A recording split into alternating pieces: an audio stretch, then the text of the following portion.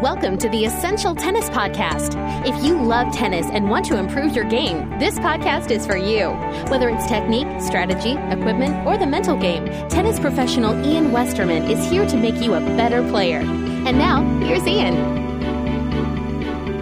Hi, and welcome to the Essential Tennis Podcast, your place for free, expert tennis instruction that can truly help you improve your game. This episode of the Essential Tennis Podcast is brought to you by SomersetSportsPerformance.com. Thank you very much for joining me today. And before we get started with our instructional questions, I just want to tell you guys about a new feature at EssentialTennis.com, and that is transcripts of the podcast shows. So this show that you're listening to right now, you'll be able to take in as text in several different ways. Each podcast is put up as a blog post, so you'll see the transcribed text for each podcast on the actual blog there, and you can go to that by going to EssentialTennis.com, put the mouse cursor over podcast, there's a drop-down menu, and click on transcripts. Once you're there, you can translate the transcript into any language. So if you are listening to the Essential Tennis Podcast outside of the United States and you'd like to read the show in any language of your choice, you can do that. There's a little drop-down menu on the right that says Select Language, and you can read each show in whatever language you like. You can also download each transcript for free, and if you have a Kindle or other e-reader, you can download the Kindle format. You can download the transcript in PDF format as well. And I think we're going to be putting up a Word document file also. So lots of new ways to learn from the Essential Tennis Podcast besides just listening to it now. If you are a reader and would like to read the show, you can now do that as well. So check it out. Again, just go to EssentialTennis.com and under the podcast heading, select transcripts. All right, let's get down to business. Sit back, relax, and get ready for some great tennis instruction.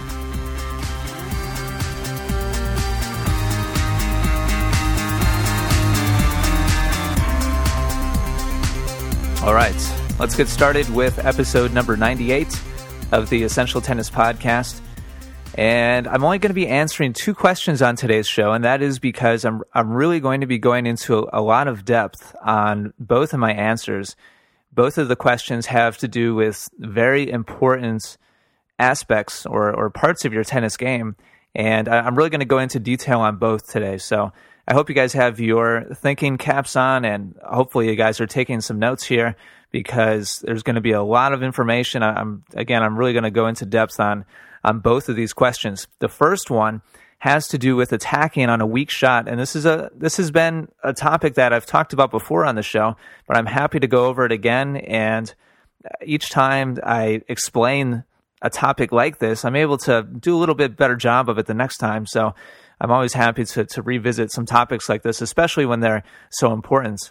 Now, this question comes to us from George in Romania. He's unsure of his level, and here's his question. He says, "What is often happening to my game is that I am missing the easy shots when the ball comes to me in the service box and slowly. For example, when my opponent serves for the second time, I'm hitting the ball over the baseline or into the net. What I noticed is that I get to the ball very quickly, and then I have some dead time waiting for the ball, and I lose my focus on it. Also, I think I hit it too hard, like I do from the baseline. I am more than happy to receive a baseline ball with speed than a slow one into the service box. The percentage is higher for me for the first type of shot. Shouldn't it be vice versa? Thanks, George." Well, George, I agree with you. It probably should be the reverse. And this is a very, very common issue for players that are around a 3.0 or 3.5 level as rated by our NTRP rating system here in the United States. And that's basically an average level player, right around a 3.5 level. And this is definitely one of the biggest differences between a 3.5 player and a 4.5 player is the ability to create your own pace and hit the ball aggressively and do that consistently. Anybody who walks out onto a tennis court with a tennis racket any decent athlete can receive a shot and hit it hard, regardless of where they are on the court, whether it's close or it's an easy shot or it's a difficult shot. I mean, we can all figure out how to swing the racket quickly and actually hit the ball hard. That's not a problem.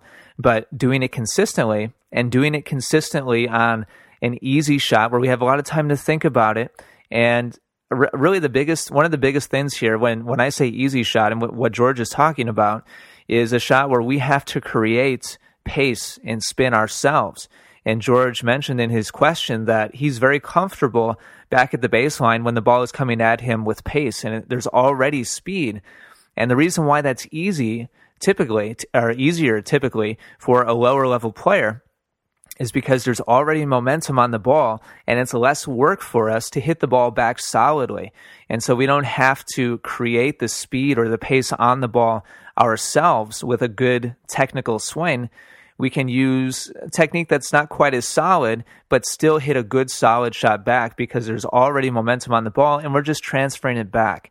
So this is a very common problem among 3.0 to 3.5 players, and it's really the root reason why this level player has such a hard time with the pusher, the player who doesn't really have any weapons, but just hits the ball back in play weakly again and again and again and doesn't really miss. And so this really, and I encourage you, George, to listen to the show about beating a pusher. I don't have the number of the podcast in front of me here, but if you go to the podcast archives and do a page search for pusher, listen to that show because this is basically the same topic.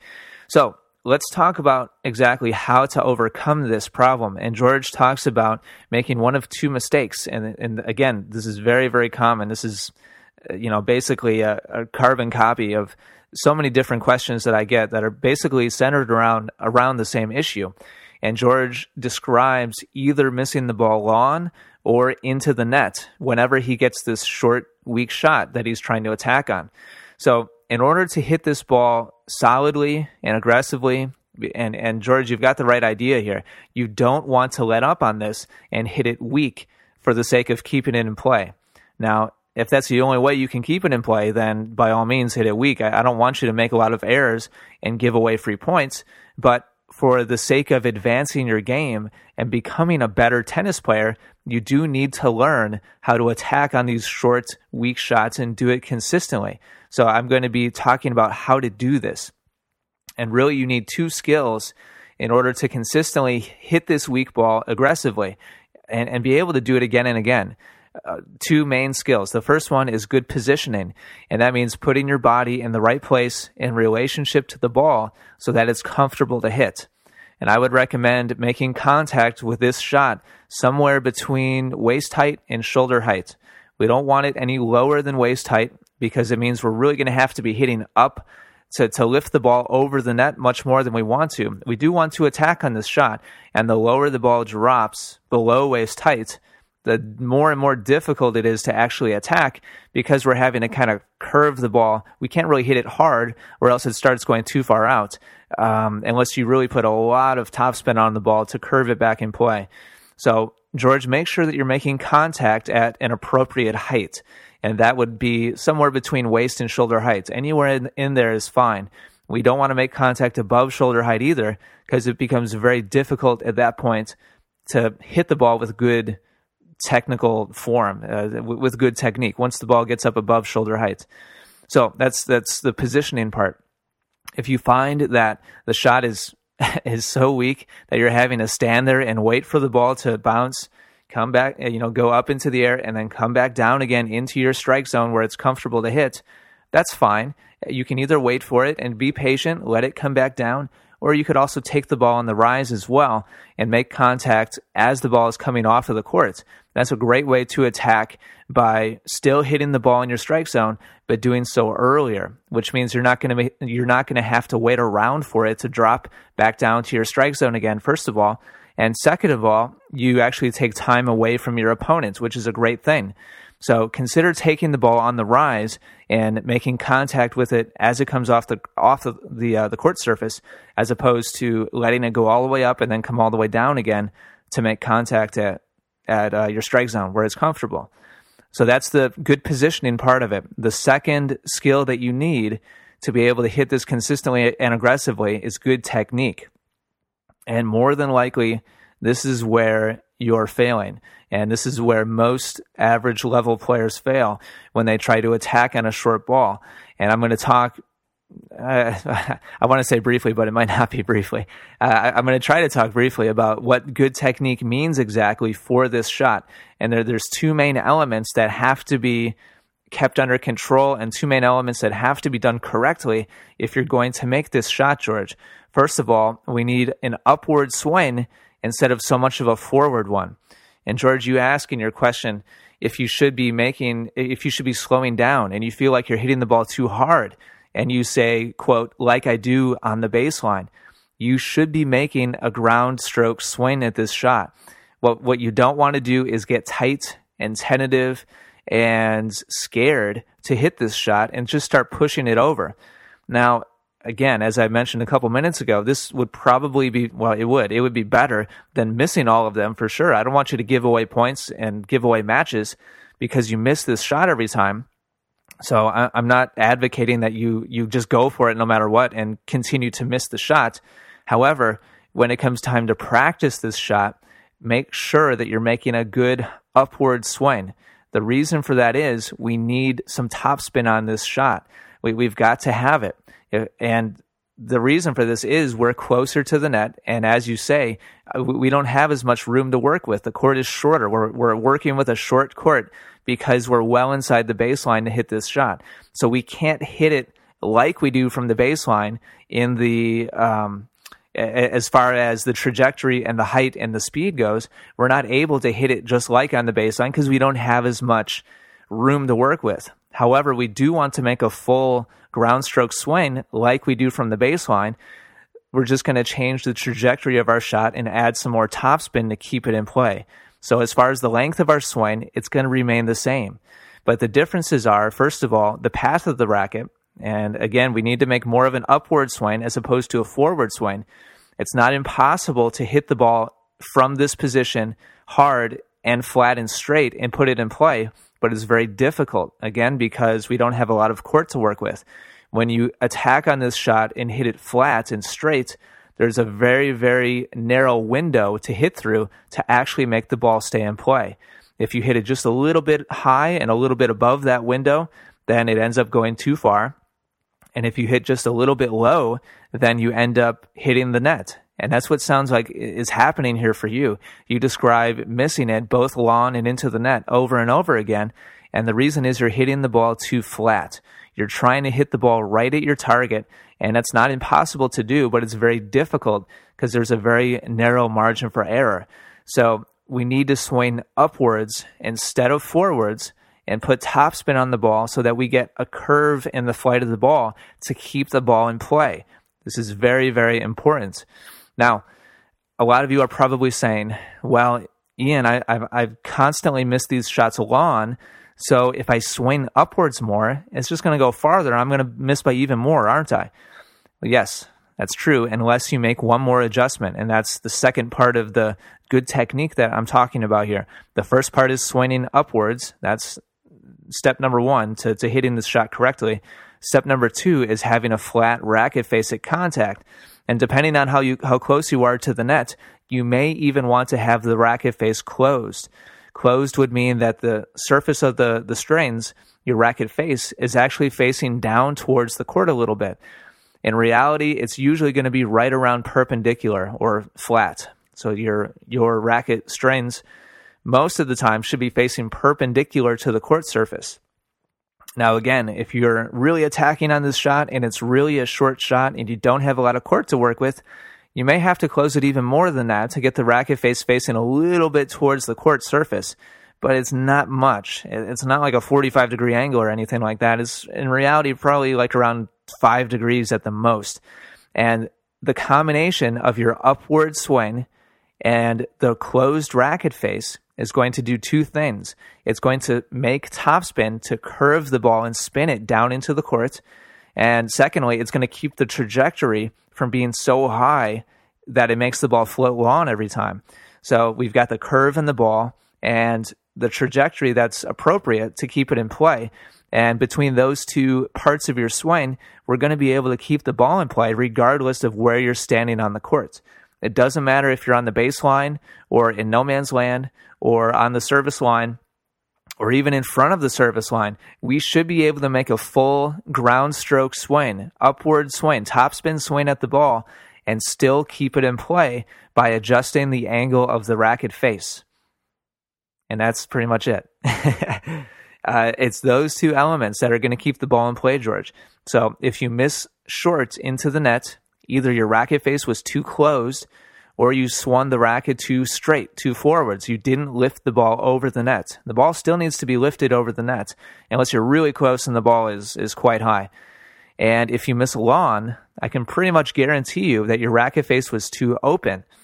It's either that, which will cause the ball to float and go too far, or your racket face was correct and you swung too straight and we didn't spin the ball enough. It was too flat. And so the trajectory was fine, but there was no curve in the ball to bring it back down into the court. So it's going to come down to those two elements of your technique and, again, the good positioning. Wow.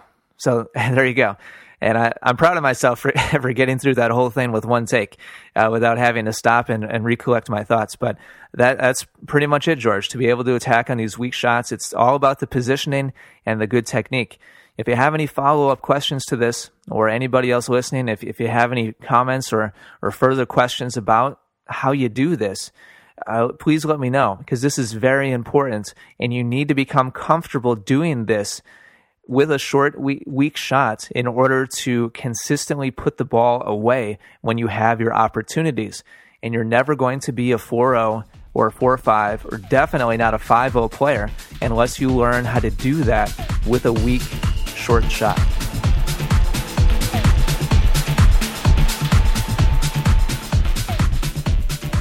All right, let's go ahead and get started with our second question. It comes to us from Masa in Bloomington, Indiana. He's a 3.5 player and wrote to me and said, "Hi, I'm a college student who just started to play tennis a year ago. I love playing tennis singles with my friends. Since about 2 months ago, I started to get the basic feel for the serve. I listened to podcasts here and also watched ATP Pro's video to learn about wrist pronation during the serve. When I applied it to my serve, I had slice in it and was never able to hit a flat serve properly. I used a continental grip. I tried to resolve this problem by serving with an Eastern forehand grip, but failed miserably by losing control completely.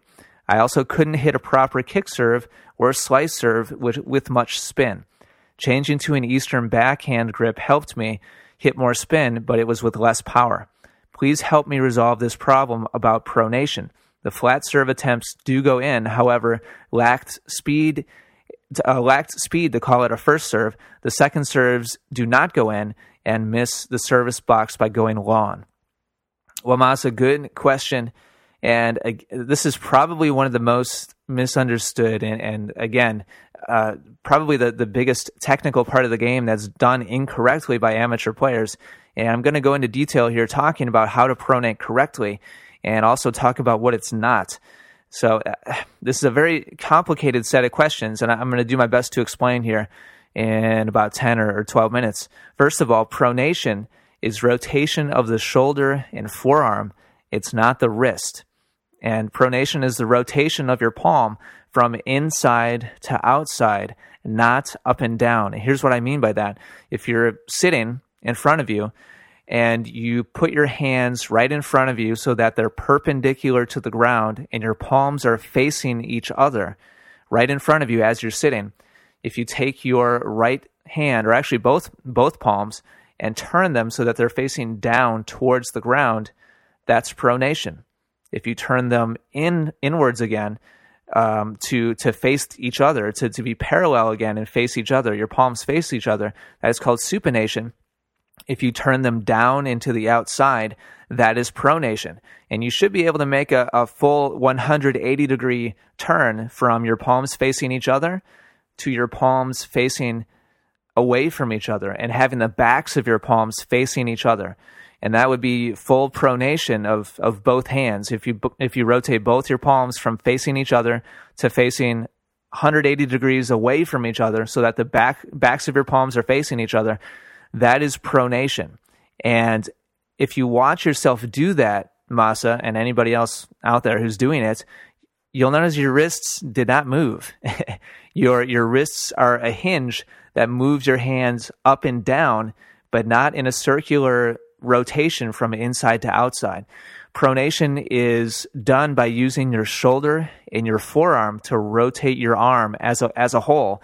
It is not done by using your wrists.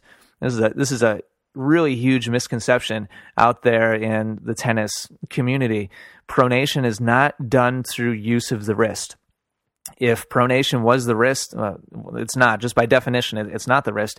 But if you tried to use your wrist to achieve the racket head speed necessary to hit a 100-mile-an-hour serve, you would have terrible, terrible wrist problems. And to be honest with you, a lot of injuries are occurring that way by players trying to use their wrist too much to actually accelerate the racket. And it's just a very small part of your body and not nearly as strong as your shoulder or your forearm. And so that's it. That's the first things first there. Pronation is not using the wrist. And you said that in your question. I just had to clear that up. Now, using a continental grip is great. And it's good that you were starting to experiment with it. And hopefully you haven't put that away completely. But when you use a continental grip, it angles the racket face. So if you're right-handed and you're on the baseline and you just reach your palm and the racket up towards your point of contact, the strings of the racket will face to the left as the racket moves up towards the ball. And this is how it should be. Because of this, if you take a continental grip and just swing directly at the ball, you will impart slice. And when people try a continental grip for the first time, this is what always happens. They miss to the left, or maybe they make the serve, but there's a big curve from right to left, and they spin the ball. And if that happens, Masa, or anybody else listening, when you try a continental grip for the first time and the ball spins and curves to the left, if you're right-handed, then you're doing it correctly. And that's what should happen the first time that you try a continental grip. The ball should curve to the left. If you're left-handed, then it's the opposite. The ball will curve off to the right. Now, in order to hit a flat serve, you have to pronate your forearm and shoulder in order to straighten the strings so that they become flush or square behind the ball. Again, with a continental grip, if you just naturally swing the racket towards the ball, your strings will be angled to the left. And that's what puts that spin and the curve on the ball. If you want to hit a flat serve and you want to hit the ball with no spin and you want to hit it straight at your target, then the strings need to be turned and facing forwards as you make contact, and that's where the pronation comes into play. Pronation rotates the racket, the angle of the racket strings, so that when you make contact, the strings are flush to the ball, they're square, and they're facing towards your target. And so this pronation, again, is how you hit a flat shot.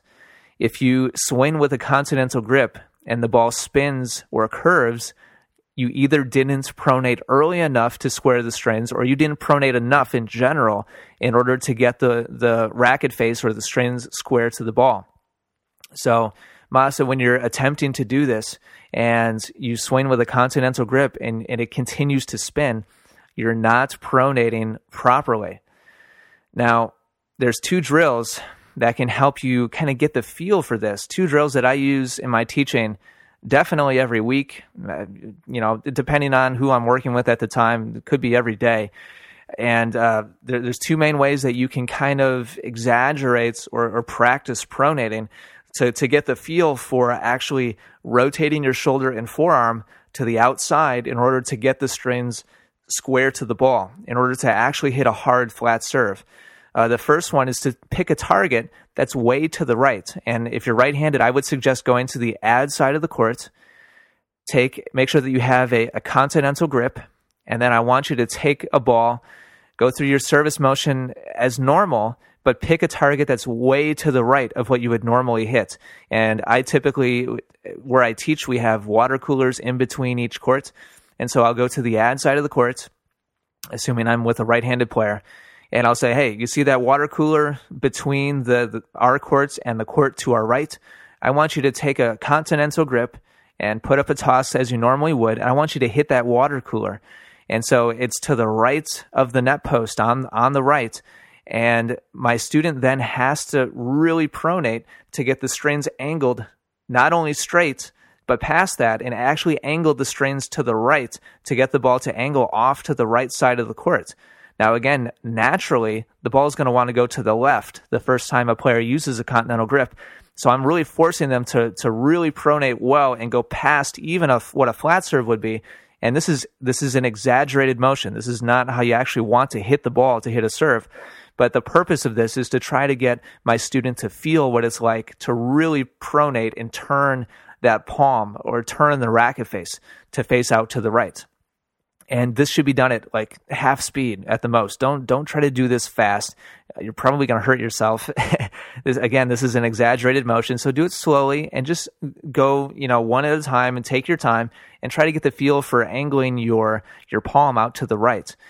Once you get the feel for this, it's in order to hit a flat serve, it's less exaggerated than this, but it's the same kind of feel of turning and twisting that racket face out to the right. Instead of hitting the ball with our racket strings facing right, we want them to be facing flat. And so it's not going to be quite as exaggerated of a motion, but it's the same kind of feel. The second way that you can practice pronating correctly is by practicing bouncing the ball with an overhead, an easy short overhead. And I have my students do this by tossing to themselves. Now have them go all the way up to the nets with me, and then we'll toss a service toss to ourselves, and then bounce the ball on the other side of the net and try to bounce it over the back fence or the back curtain on our court. And you'll see pros do this on TV when they get an easy overhead, bounce it over their opponents and into the stands. The only way to do this is by pronating correctly. If you slice the ball and you hit the right side of the ball and you don't pronate correctly, you will never bounce it over the back fence. So this is a way to practice doing it correctly. And if the ball doesn't even get close to going over the back fence, you are not pronating very well. And at contact, the racket strings should be parallel to the court surface, facing downwards. I take that back, not quite parallel, but they shouldn't be angled to the right or to the left. They should be flat, facing straight down towards the court. And you want a little bit of angle on your strings facing back towards the opposing service line so that the ball goes forwards, but not much. We mostly want to hit the ball right down into the court surface to bounce it up and over the back fence. So these are two drills you can do by yourself to practice getting the feel of pronating. Again, make sure that you have the correct continental grip, and that's really going to force you to really have to use your shoulder and forearm to rotate and get the strings flush to the ball. It's the only way to do both of the drills I just described. Now, and trying to wrap up this topic here, and I could really go for a long time on this, but here's the three things that really make pronating difficult to learn using correct technique with a continental grip. First of all, just the pronating motion in general. If you didn't grow up playing an overhand throw sport, such as baseball or American football, where you have to make an overhand throw, pronating in general is often foreign to many players because they've never played a sport where they had to do a correct overhand motion. Every baseball player, every football quarterback pronates when they throw, and that's just the good athletic way to do it. So that's the first thing that makes this tough for a lot of people. Secondly, it's the timing of the pronation. If you're trying to hit a flat serve, the racket face needs to be flush and facing towards the target right at contact. If you're a little bit late and the racket didn't quite get flush, you'll end up hitting slice and the ball will curve off to the left. That's the most common mistake that people make, is they're too late with the pronation. They never get the racket face flush and they end up spinning the ball off to the left. It's also possible to be early, but this doesn't happen very often, but once in a while players are a little early with the pronation and actually hit off to the right. Again, I'm talking about a righty player.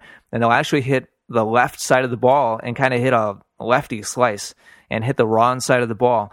And I've seen that happen in a couple instances, but usually it's the first way, and players don't pronate. The timing of their pronation is much too late, and they're hitting the right side of the ball instead of hitting the back of the ball. And the third reason why this is difficult to learn is the amount of rotation in the pronation. And most players don't have a lot of pronation in their swing, or they don't have any at all, and the racket just keeps facing their target, and they just push the ball in play. This is a very weak way to hit a serve, and this is why pronation is so important. That range of motion gives you a ton of racket head speed, gives you the potential for lots of power and lots of spin. And so it's very important to learn this correctly with a continental grip if you really want to hit as good of a serve as is physically possible for you. Now, last thing I'm going to say before we wrap up, and I could use a lot of these things as individual topics for podcasts to explain, but last thing I really want you to understand, Masa, is that kick serves and slice serves use pronation too. It's not just a flat serve that you pronate on. It's just that the timing is different to achieve different angles with the strings at contact. It's not so much that pronation is only used to hit flat. It's a technique, a general technique that you should be using on every serve to achieve racket head speed, to make spin and to make power. It's the angle of the strings and the direction of the racket path that determine exactly what type of spin or how much spin is being hit. And the pronation should be used on every single serve. It's not just for a flat serve, it's for every serve. It's the timing of your pronation and the actual angle at contact that will determine what type of serve you're hitting. It's really important that all of you guys understand that. And this is something that's universal in a good serve. It's not just for a flat serve. And last thing I'll say is to get a good visual thing, to get a good visual example of this, go to EssentialTennis.com, click on videos, and on the right side you'll see different categories. Click on serve technique, and there's a video there. These are all free to view. There's a video there called Sampras Serve Comparison, and it's a great back view of Pete Sampras and also of Steve, who's a member of the Essential Tennis forums, and I compare side by side Steve's serve with that of Sampras, and the pronation is a big thing that I talk about in that video. So if you want to actually see what good pronation looks like in a high-level serve, go look at that video. Again, I think it's called Sampras Serve Comparison Video, and it's in the video section of EssentialTennis.com. So Masa, hopefully that makes sense to you. And I could have gone longer on this, but I don't want to bore you guys with a lot of details and a lot of technical talking, but hopefully I've broken it down so that it makes sense. If any of you have any further questions or comments having to do with pronation on the serve, feel free to let me know. My email address is ian@essentialtennis.com.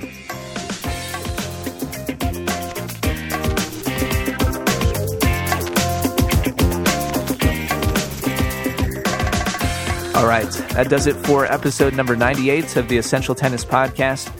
Thank you very much for joining me today. And one quick shout out before we close the show, and that shout out is going to Fight Fan in California, who posts on the forums at EssentialTennis.com.